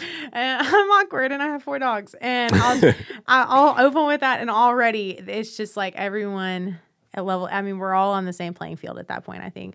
So I think if you bring your, because I like thinking about the people that I admire, and that, like I'm a massive fan of Tori Kelly. Okay. She's awesome. And so who's Tori Kelly? I saw the name on the YouTube thing, but I don't know. She is so. That's your homework. You have to go. You have to go look at Tori Kelly. All right. She is so cool. She ended up, and I feel like kind of connected to her somewhat, because she made it on American Idol when she was 16. Okay. And then got kicked off after like 1 or 2 rounds, so more connection. But I she just blew up on YouTube one year. And from then on, she got signed by Scooter Braun. I don't know if you know it, but he's a really big producer, or not producer. Well, he is a producer. I've heard his name before, actually. Yeah, he's more of a manager. He manages Justin Bieber, Meghan Trainor, like all those big pop names. And but she is just an awesome person. And I think as a fan, I would want to feel like, I think as long as you put your mindset in that, I think of just thinking of what you would want as a fan to someone else, I think that helps you as an artist figure out what your fans want. So. Absolutely. Yeah. I mean, being able to just have that connection, to me, I don't know. I think it's more that personal relationship just makes you feel like, hey, like I know this person. Yeah. And you know, when you're listening to that music, it just it puts you in a different space. Like it's not just background noise. You know what I mean? It's like, you know, I'm listening to them. Like their voice is right there, and we're making a connection. Yeah. So, there is another website that I was going to tell you about, Song Influencer. So something another website I heard about through a podcast, and I think their thing is kind of like the whole TikTok thing, where like you're getting your music into people's profiles and whatnot. But have you heard of that? I've not. Okay, so yeah, they're basically, it's kind of like the Submit Hub thing, where you know, with the curators and everything. But I think Song Influencer is meant to, I want to say it's meant to connect the influencers to the musicians instead of like the other way around. You know what I mean? I think it's more so for the influencers. Yeah. But like as an artist, like you got to kind of get on there to make the connections. I'm not positive, but just something for you to look into. Yeah, I definitely will. Have you noticed anybody like sharing specific music of yours? Like does it take you to like post your music for people to go and share it, or are people just like sharing a specific song? Like have you? I think staying consistent with posting with eventually, although I am being patient with the releasing music thing, I think being consistent with that is as good as you can helps a bunch, because it's more just people forget. I mean, they just forget to. Very short attention span. Yes, I mean, you release something and 2 days later they're on to the next thing. So I think don't feel afraid to like remind people. I think that is something that I have to continuously go listen to my song now on all streaming platforms. I think just reminding people, and that goes back to Gary Vee. He's like, consistency, just keep posting, because eventually you will get more followers. You will have more people. You know, I think it's been a good test over the past week or two, because I've posted more regularly, and you'll have more people repost. Whereas if I post one thing a week, they're like, oh, okay. And then they move on. But if they expect something from me, I think that's why the Songwriter Sunday thing did so well, because people expected me to do something every single Sunday. Yeah, they were waiting on it. They were waiting on it. So, and I was let know if I did not do it until 9 p.m. that night. But I think it you know, every now and then you'll have your handful of people. I know they'll repost this, or I know they'll. So it's just kind of a toss up of doing that, and then you get your little sponsored, you know, sponsor post out, and you're like, I want this person to see this and this person to see this. So, How much content have you thought about investing in, as far as like videos and photos? Like, have you paid for photo shoots? Oh, yeah. Have you, you know, gotten some music videos done, or just videos of you doing random stuff? How much have you thought into that? This year, especially, I really finally it clicked somehow that you got to have the videos. You got to have and they got to look like aesthetically pleasing, because That's where we're Absolutely. at. So I think I just actually shot something in the studio. I'm releasing a fun little project before the end of the year that I'm excited about. And just had a friend come in and I was like, hey, can you take pictures and shoot? So I think it's a matter, you do have to do that. And I remember I was talking to a buddy of mine and I was like, you know, to be honest with you, if I were to be able to take one person on my team with me on a tour, I said, hands down, I would figure out a way in the budget to hire a digital person where they would just follow me around with a camera and just video, picture, everything. Yeah. Just get it all. Because I watched Lauren Daigle do that as she blew up over the past 3 or 4 years, and she had someone follow her everywhere. And that's why I think she blew up so much on social media, because she was posting new stuff every day. Yeah. And so I think that is so important. I think I'm just now figuring out this year, you just have to invest in it. I think it's important. And sometimes you just got to be like, I'll record this a little later. I need to get this out now and keep these people that are already with me so they don't leave while I'm working on that. So, it's needed. It's necessary right now. So I have a new photo shoot next Wednesday. Nice. So Nice. I'm going to get some new pictures done. But yes, that's an important investment, I think. So how do you feel about fashion? I mean, you've got the hat on, the nice hat. I You am got called it's sweater weather now. sweater. So, Oh yeah, I'm so excited. I was like, I Yeah. can wear leggings and a sweater. I'm good to go. so are you a big fashion? Like, do you need to go to like, oh, I got to go to Nashville Mall, or I've got to go to just the outlet that's in is it South Haven? Yes. Oh, Yeah. the Tanger outlets. Yeah. Oh, So I love mean, them. do you have a certain spots, or you buy your clothes online? I Like, mean, I'm a girl. I enjoy it. mhm. Do I have yoga pants on and a sweatshirt the majority of the time? Yes. So I usually, and it was so funny because that's really what I wear a lot of the time. All right, fair enough. And I right when I was about to get on The Voice and everything, my vocal coach at the time, I showed up my normal thing, and she's like, "Hey, hon," she said, "I love you." She's like, But "You're about to like be known here in Memphis," and I was like, "What? You don't like this?" oh my goodness. So I was such a goofball. I had a little ponytail up. I did not care. And I'm still just about that. But I'm starting to slowly like sort of put effort in. But I enjoy it to some degree. I think I'll have fun on stage. I'll wear my hat. I'll wear a lot of people compare me to my style is a little bit like not Fleetwood Mac, who I do dress a lot like Lauren Daigle. I wear a lot of long like sweater things or something. I'm my go-to things. I wear pretty basic, like right now I'm wearing all black. I wear pretty basic clothes, and then I'll go nuts with the accessories. Like I'll wear really, really big earrings. I'll wear the hat. I have these So really. you got the rings? I usually, and I have one usually on every single finger. Oh wow. Today is a light day. So I'll go ham with that. And I'll just wear ripped jeans and a t-shirt usually and call it a day. Okay. Are you a shoes person? Oh my gosh, I have so many shoes. I have so many.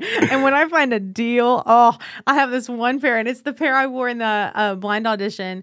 I got them for 70% off at DSW. Y'all, Oh, I wow. was so excited. Nice. I'm very much so a shoe person, and I need to stop. I don't have room for the shoes, but I still get them. I hate to ruin your life, but have you ever heard of 6 p.m.? No. Oh my god. Oh no, you're gonna kill me. Yeah. No. You're gonna have to freeze your bank Like- account or something.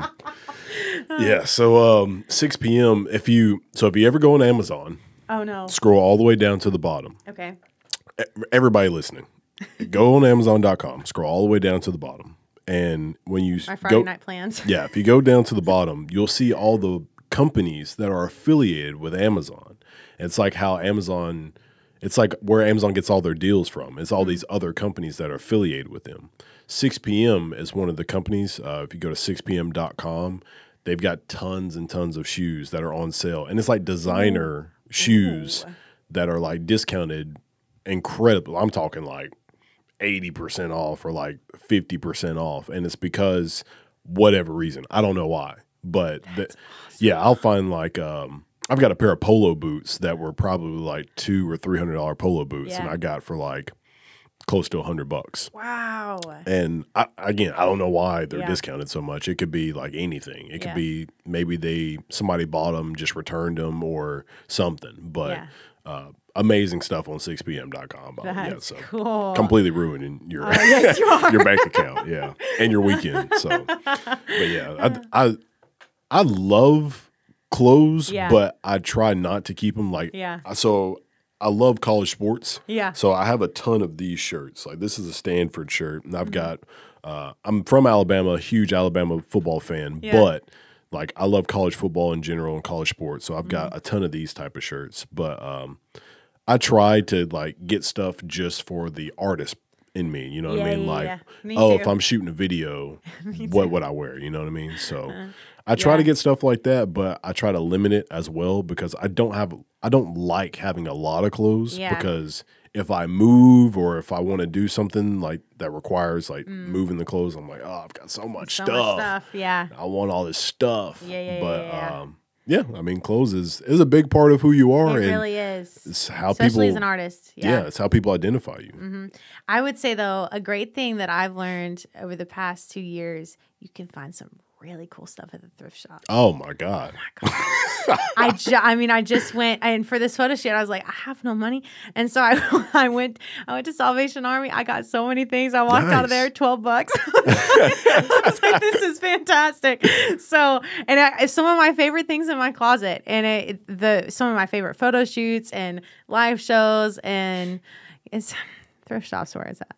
I haven't been to a thrift store in a while, but there was like a white button up polo I found in one, and it had like the blue horse on it. Yeah. And that was like one of my favorite shirts. And I think I got that from a thrift store for like $5 or something like that. So that's something that, at first I didn't really think was a big deal. And then I started paying attention to like how people take their photos and stuff. Yeah.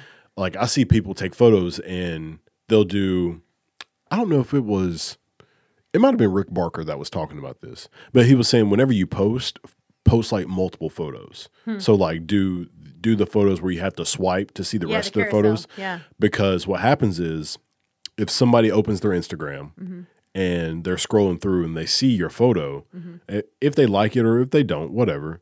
But if they close their Instagram and say they did that at like 12 in the afternoon, they open their Instagram again at like 6, they're going to see the other photo because Instagram automatically swipes through. I noticed that. And I didn't really put 2 and 2 together, but I think it's like Instagram giving you a second chance to be basically, like, do you like this photo more? Exactly. Yeah. So it's kind of like it's kind of like posting more than once just from one post. Yeah. So that's something that I really noticed. And people were posting like, so if they had like on a nice outfit, they would post like a headshot. They would post the entire outfit and then post like just their shoes or something like that. Yeah. So that's something, to think about. That's interesting. Yeah.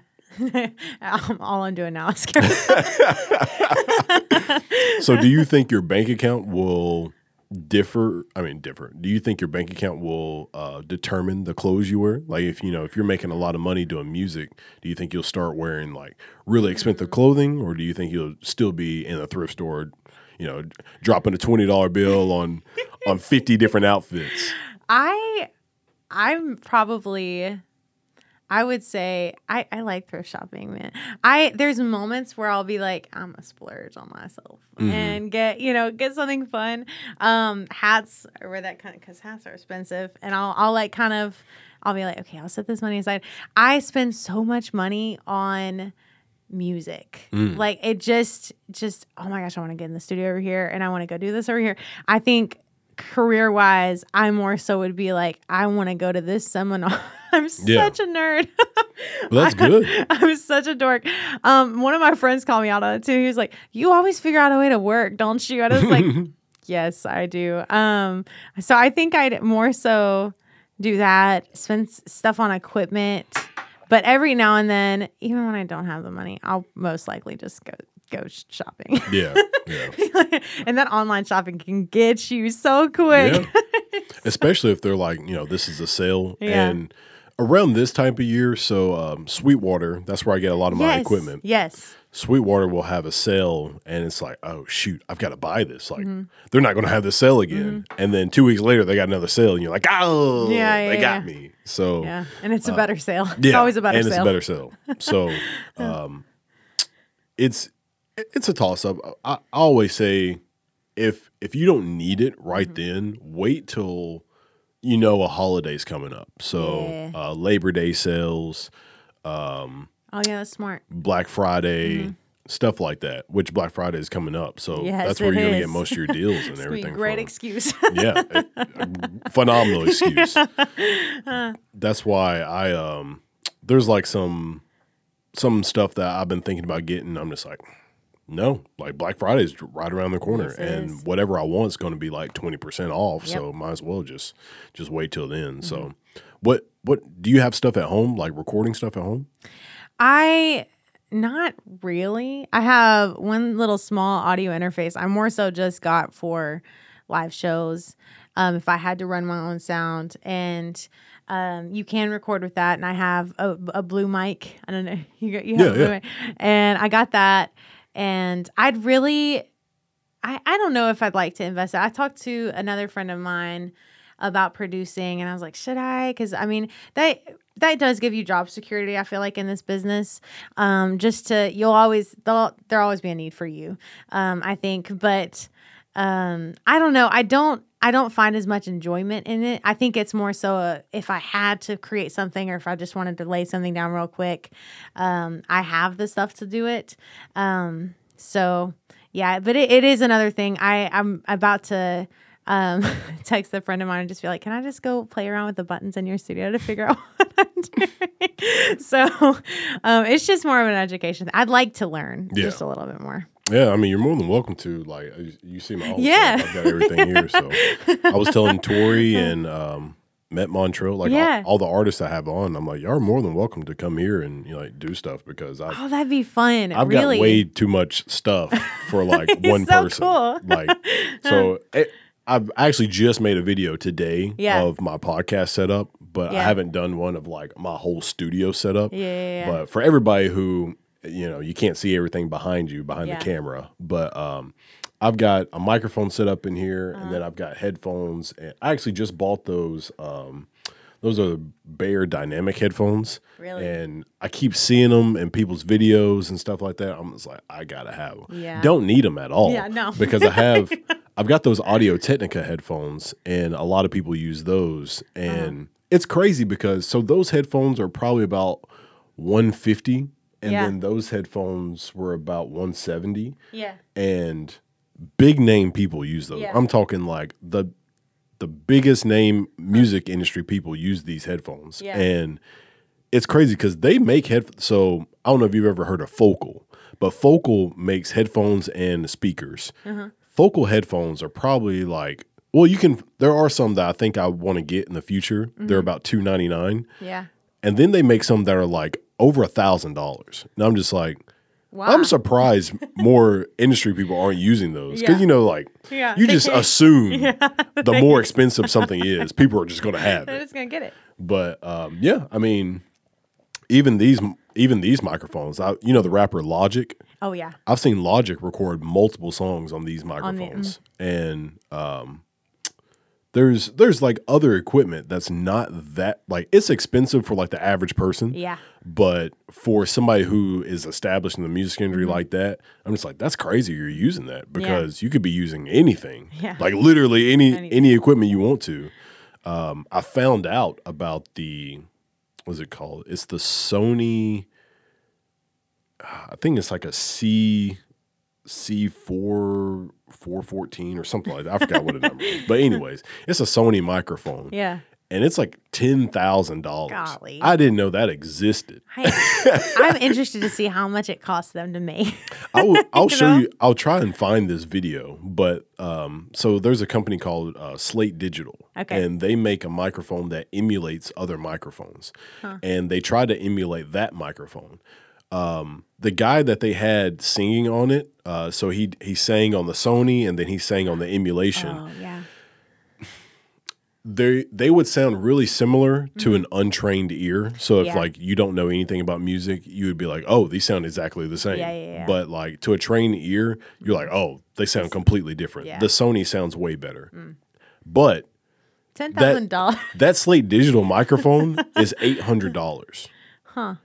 Compared to a $10,000 Yeah. microphone, it's well worth Yeah. it to just get that Slate Digital one instead of spending 10 grand on that Sony microphone. So it's crazy the amount of things that you can get by with in the industry just by knowing your equipment. Yes. So that's something I definitely, if you think about getting like a complete home studio setup, Yeah. just do your research Yeah. and try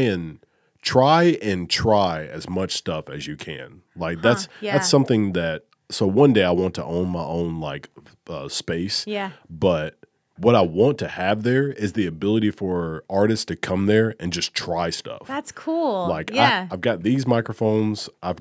That's a Neumann microphone back there, and then I've got one of those Slate Digital microphones. So I just want to just buy stuff, Yeah. and then let people just try it That's because you're gonna waste money. Like Yeah. you're for sure. I'm telling you right now. Yeah. Like you're talking about. Your friend doesn't I believe in already have. mistakes. I already have. You're going to waste money on equipment and Yes. just like experiences. So like Yeah. services, like maybe you might hire a photographer and then that photographer the SIM card might mess up and Yeah. it's like, oh, I only got 3 photos that we took. Something's going to waste your time and your money. Yes. So you might as well go ahead and prepare Yeah. for that as best as possible by, just go ahead knowing like what kind of equipment that Yeah. you're going to need. What was it? Oh, I was talking to Ryan about, by the way, that's another guy I need to get you in contact with. Yeah. Ryan Olson. Do you know who that is? So I said that every time. It sounds so familiar. Yeah. So Ryan, I met him through the podcast. Yeah. And he and I have been just doing like pretty much collaboration over social media. Like I took some photos for him and he'll post them and like he'll tag me. And so people will see like, oh, that's who took the photos and whatnot. That's cool. And but he's an audio engineer and he does everything at home. Yeah. And he's about to get his own spot. I don't know when, but he was talking about it like he wants to get his own spot and he's talking about getting it done. But that dude knows his stuff. And so That's cool, I would yeah. definitely suggest he charges good rates for That's cool. getting in his studio, but so I think he really wants to do a lot of rock. Okay. He is from, I think, Indiana. Okay, cool, yeah. He used to be in like a heavy metal band. And he said he moved here with his girlfriend Yeah. and and he was like, dude, most of my clients are just all rappers. And so it's kind of funny, Yeah. but like, I mean, he knows the music, Yeah. which I was always wondering about that. I was like, is he still just doing it just because it's money, or Yeah. does he actually enjoy the music? But I don't know. I mean, do you see yourself branching out in like other genres and other stuff like that? I think I'll most likely stay within this vein. I think it is cool, like you said before, you'll see growth. I mean, eventually you'll see different things come out, and I'm so thankful I'm not a country artist anymore. If we hadn't grown before, who knows where we'd be right now. But I see me. I love jazz. I love gospel. I can see me branching out into those little things and maybe doing a little project over here and a little project over here. But I think it's very important to make sure you do brand yourself right the first 5 years. I think I've seen how people can get just like completely torn apart if they change too quickly and they don't do it a smart way. So I think that's been very important to me, knowing I do, yes, want to do those things, but make sure you do it at the right time. Yeah. Just so you can. And I think that's been a very cool thing I've watched Tori Kelly do, because for years, she did the soul pop thing. And then she did this one gospel album over here, but she and her team did it so in such a calculated way that right after that, now she can do whatever the heck she wants. She's been on a country record. She's done other gospel things, but she wasn't massacred for it, I think, which was such a cool thing to see, because people like you in your box. After you pick the box, they want you to stay in the box. Yeah. That's what me and Tori were talking about. Yeah. She was like, people just wanted her to be in a box. Yeah. So I think that's one thing, but I definitely see it in my future. I think just always, and it's cool being independent because you can do it. If tomorrow I chose that I wanted to do something different, I could, and just to take the risk, I guess. Yeah. Do you see yourself like, do you want to sign with a big label, or do you want to like stay independent? As of right now, I mean, my manager would tell me I'm always open to any opportunity. That's the smart answer. Yes. I'm always open to any opportunity. I think nowadays, especially with everything that's going on and social media, you don't have any leverage if you don't have a social media presence or like at least 20,000 fans, I would say. So I think now, unless it was just a person that absolutely, like, beyond a shadow of a doubt believed in me and didn't give me a terrible contract, it'd be cool. But, and I found the two struggles. I think being an artist right now is finances and just finding the right people. I think those are the main two for a lot of artists.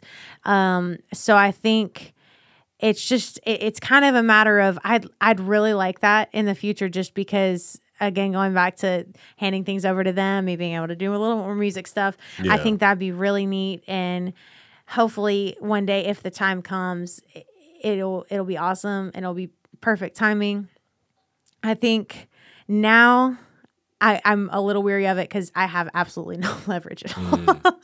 So I think, as nice as it sounds and as tasty it would be, I think as of right now, I think it's just smart to stay independent. And honestly, right now, you can thrive as an independent artist if you do it right. I think you really can. So I don't think I'd be ready right now. Because I want to learn those business things before going into it. Yeah. So, yeah. Do you feel like there's any excess pressure on you to do it so early, or do you feel like I've got time, I can wait? I mean, with the success you've already had, you might feel like, you know, you're a grandma in the music industry. You know what I mean? Like when you do a lot of stuff when you're younger. Yeah. It's kind of weird when you get to, like, you know, I'm 28. When you get 28, that's 8 years from now. Yeah. So most people don't even have a music career for 8 years. Yeah. So when you are 28, that's going to feel like an eternity that's already happened, and you've already been through a lot. So how do you feel like, you know, how do you feel your career needs to progress? Do you feel like, you know, I've got forever, or in your head are you feeling like I've got to hurry up and I've got to get something done? I am very much so a mixture of the two. And it's more a matter of me going back and giving myself my own advice and saying, be patient. I think I think a lot of artists, including myself, we are so hungry for the success of things. And I think it's a matter of just being still. I think going back, if I had gotten The Voice when I was 15, oh my gosh, would I have died? I would not have been ready for that moment at all. So I always say, like, the you ever seen the SpongeBob episode when he's like, my name? What is going on? What is my name? So I think I'm a Christian, and I think I fully believe that if and when it happens, it'll happen when it's supposed to happen. And I think as long as I ground myself in that, I could full on pull a Lizzo and, like, blow up when I'm 20. Who knows? Yeah. And I saw that, and I think it's puts a lot of pressure right now, more so, not so much because of the success I've had, but now seeing like these 15-year-olds like blow up, and I'm like, they're doing, how are they doing that? Like, how is that happening? And I don't know how they'd be handling that. So I think that adds pressure because there's a lot of spring chickens. And now I'm like nearing 20, and I'm like, that feels old. It does feel old because I've done so much already. And I think it is very easy for me to be like, oh my gosh, I'm running out of time. Yeah. And, you know, seeing other people and seeing where they are now. And I'm like, why am I not? But I think timing is perfect. I really think it'll come when I'm ready, and going back to the different experiences I've had and being like, you know, if that had happened any minute earlier, I would not have been ready for that. But thankfully I was. It happened when it was supposed to happen. So I think I'm preaching to myself right now because especially this year, it's a struggle because I was like, we were about to go on a tour, like things were happening, and then it just went, you know. So I think it's just a matter of trusting and being patient with yourself, and yeah. I mean, one person that comes to my mind is Justin Bieber. I mean, I think he was like 12 or 13 when like Usher had found him, and he had that song "Baby," which has. I think Baby is close to the video that has the most views on YouTube ever. Yeah. And he was such a sensation for a stint, and then all these like character issues came into place, and then to me, I feel like his last album was like him coming back out. Yeah. And I'm not sure how old he is. He might be my age, like 28 or so, but I feel like he's coming back out to the public as like, it's still Justin Bieber, but like it's like a new Justin Bieber. Like, you know, he's married. Yeah. And I feel like he's grown up. Yeah. He's definitely more mature, more grown up, and it's like he's having to restart his career, but I mean, he's not fully restarting. Yeah. He's got, you know, it's Justin Bieber.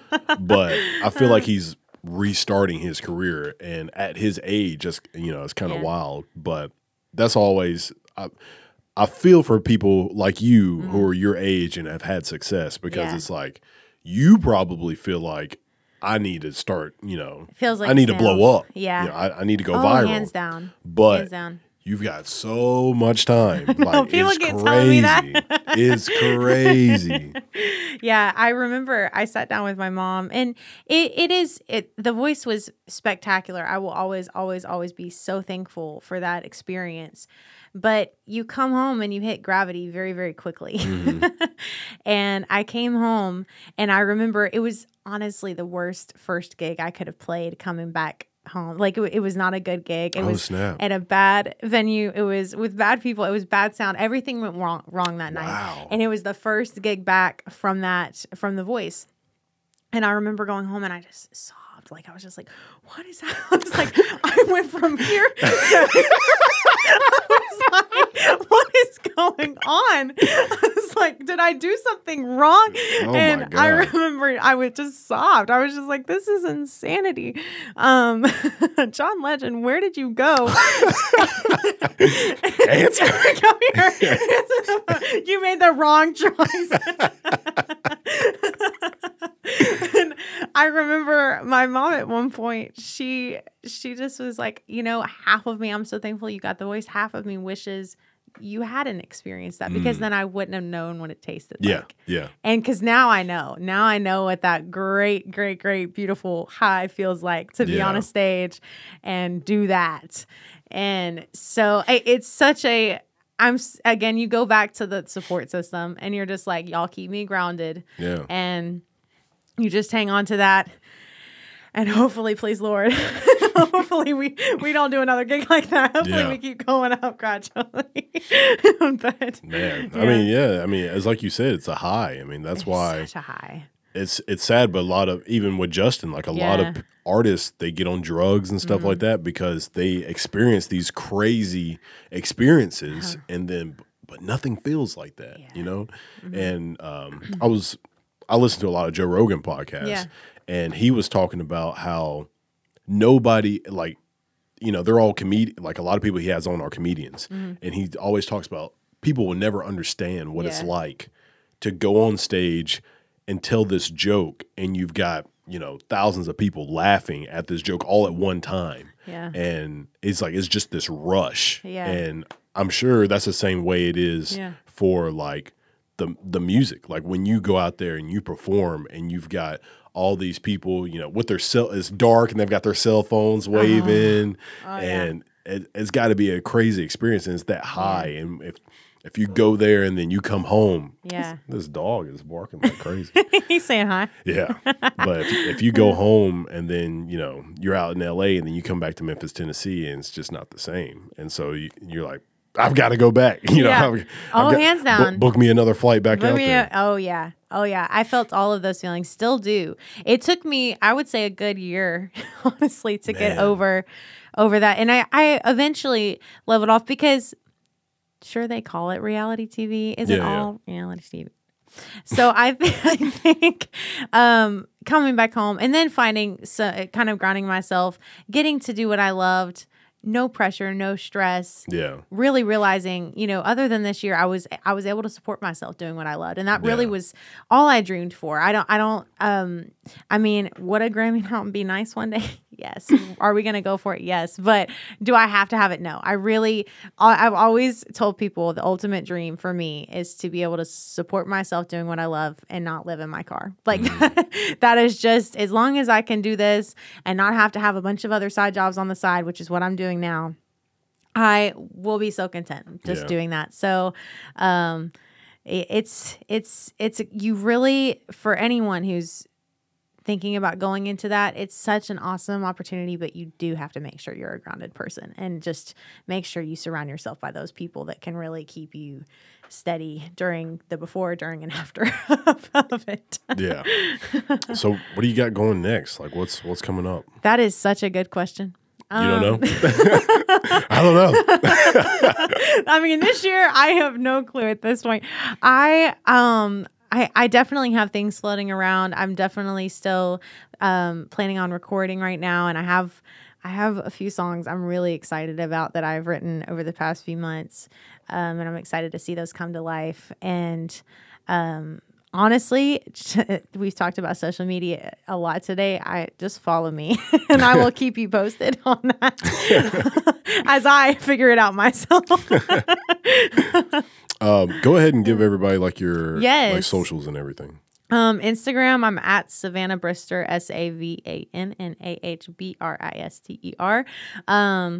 On Twitter, I'm at Savvy Brister, SAVI. Facebook, Savannah Brister Music. Same thing for YouTube. I'm on Spotify. All the musics. That's what I tell people. I'm on all the musics. Do you have a link tree? I do, and I need to look that up too. I think it's just at Savannah Brister on Linktree. Is it your website on your Instagram? Yes, and that honestly is the best way for SavannahBrister.com. Everything's on that thing. Yeah. Music, socials, the bio, the pictures, all the things. That thing helps out a lot. Like It a lot does. of people who don't have a link tree, I definitely suggest it and put it in your Instagram bio, because people can just click that and then go to whatever. Yeah, that's cool. Yeah. Well, yeah, it's been great having you on. Thank you. This has been fun. Yeah, absolutely. And as I said, anytime you want to come back and if you want to do another podcast or Heck yeah. is there somebody that I should have on other than Boo? Other than Boo? I would say, my pal, Keith Peluso is thebomb.com, and he was on season 15, actually. He and I connected afterward. And he doesn't live in Memphis, but he's like, where is he? He's not in Atoka. He's near. Close enough. Yeah, close right? enough. He's close enough. But he is just I think you guys would really like talking to each other. He's awesome. My pal, McKenna Bray, she's an awesome Americana artist, and she's really cool. Grace Askew is a really cool artist too. She was on season 4. So many voice people. It's like a big family now. We all opened up to everyone. But she just moved to New Mexico, but she is a spectacular artist. You need to look her up. I'm just listing off all my friends. Like, you should go like this person, this person, this person. But Yeah, this is cool. This is one thing I've gotten into this year a lot, of just doing more podcasts, because it's really just fun to talk about music with another person. Absolutely. All right. Well, yeah.